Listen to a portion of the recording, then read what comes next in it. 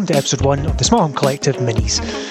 These episodes are going to be much shorter, probably in the 5 to 10 minute range, and it's really just an opportunity for me to have a little bit of a rant, a little bit of a rave around what I'm seeing in the smart home space, and really just share my opinion, whether you agree or disagree. Connected Home over IP, or CHIP as we like to call it, has now rebranded itself as Matter. And the Zigbee Alliance, which previously was the board of the committee which championed the Zigbee protocol, has now been redefined as the Connectivity Standards Alliance, or the CSA. On episode 4 of the normal podcast, we had a good discussion, a little bit of a debate around what the thoughts were on CHIP, or what it was now called Matter. But if you want to learn some more, head over to builtwithmatter.com.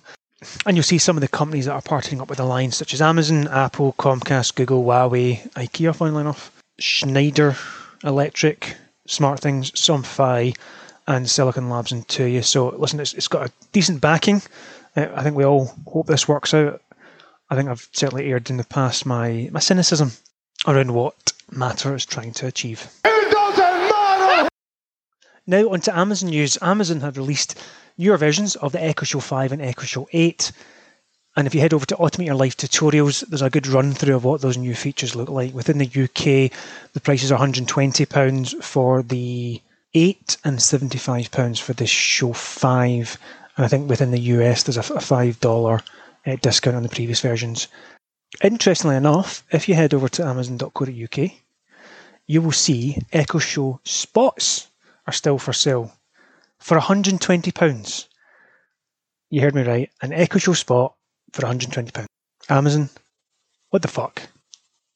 For a refurbished version, and here's the fantastic sale, £10 off.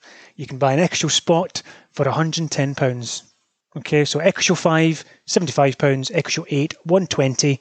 Why not spoil yourself with an Echo Show spot? And for that reason, Amazon wins the fail crown for this episode. Mwah, mwah, mwah. In other news, Stu over at Stu's Reviews did his regular unboxing video. And actually, I think this is probably my favourite one so far. And there's a number of reasons. The first thing he opened was a Bugatti 800, which is the robot vacuum I have. It's not a fancy fang-dangled one, pretty basic, but it does have GPS. It does some form of mapping, but the suction power is great. Stu, I know you've already got a LiDAR one, but I do love my Bugatti. He then went on to take an almighty chunk out of his leather top writing desk. Stu, that was a sore one. But the highlight of the video has to be the very creepy mask that someone sent him. Now, I'm not pointing fingers here. It could have been Gareth Jones, because funnily enough, that mask looks awfully like Paul Hibbert. I'm just going to put that out there. Now, Stu almost earned him the fail crown for this episode purely for the fact that somebody sent him a smart toilet brush. Probably one of the most stupidest smart things I've seen in a long time. But yeah, another great unboxing, Stu. Well done. Thanks very much.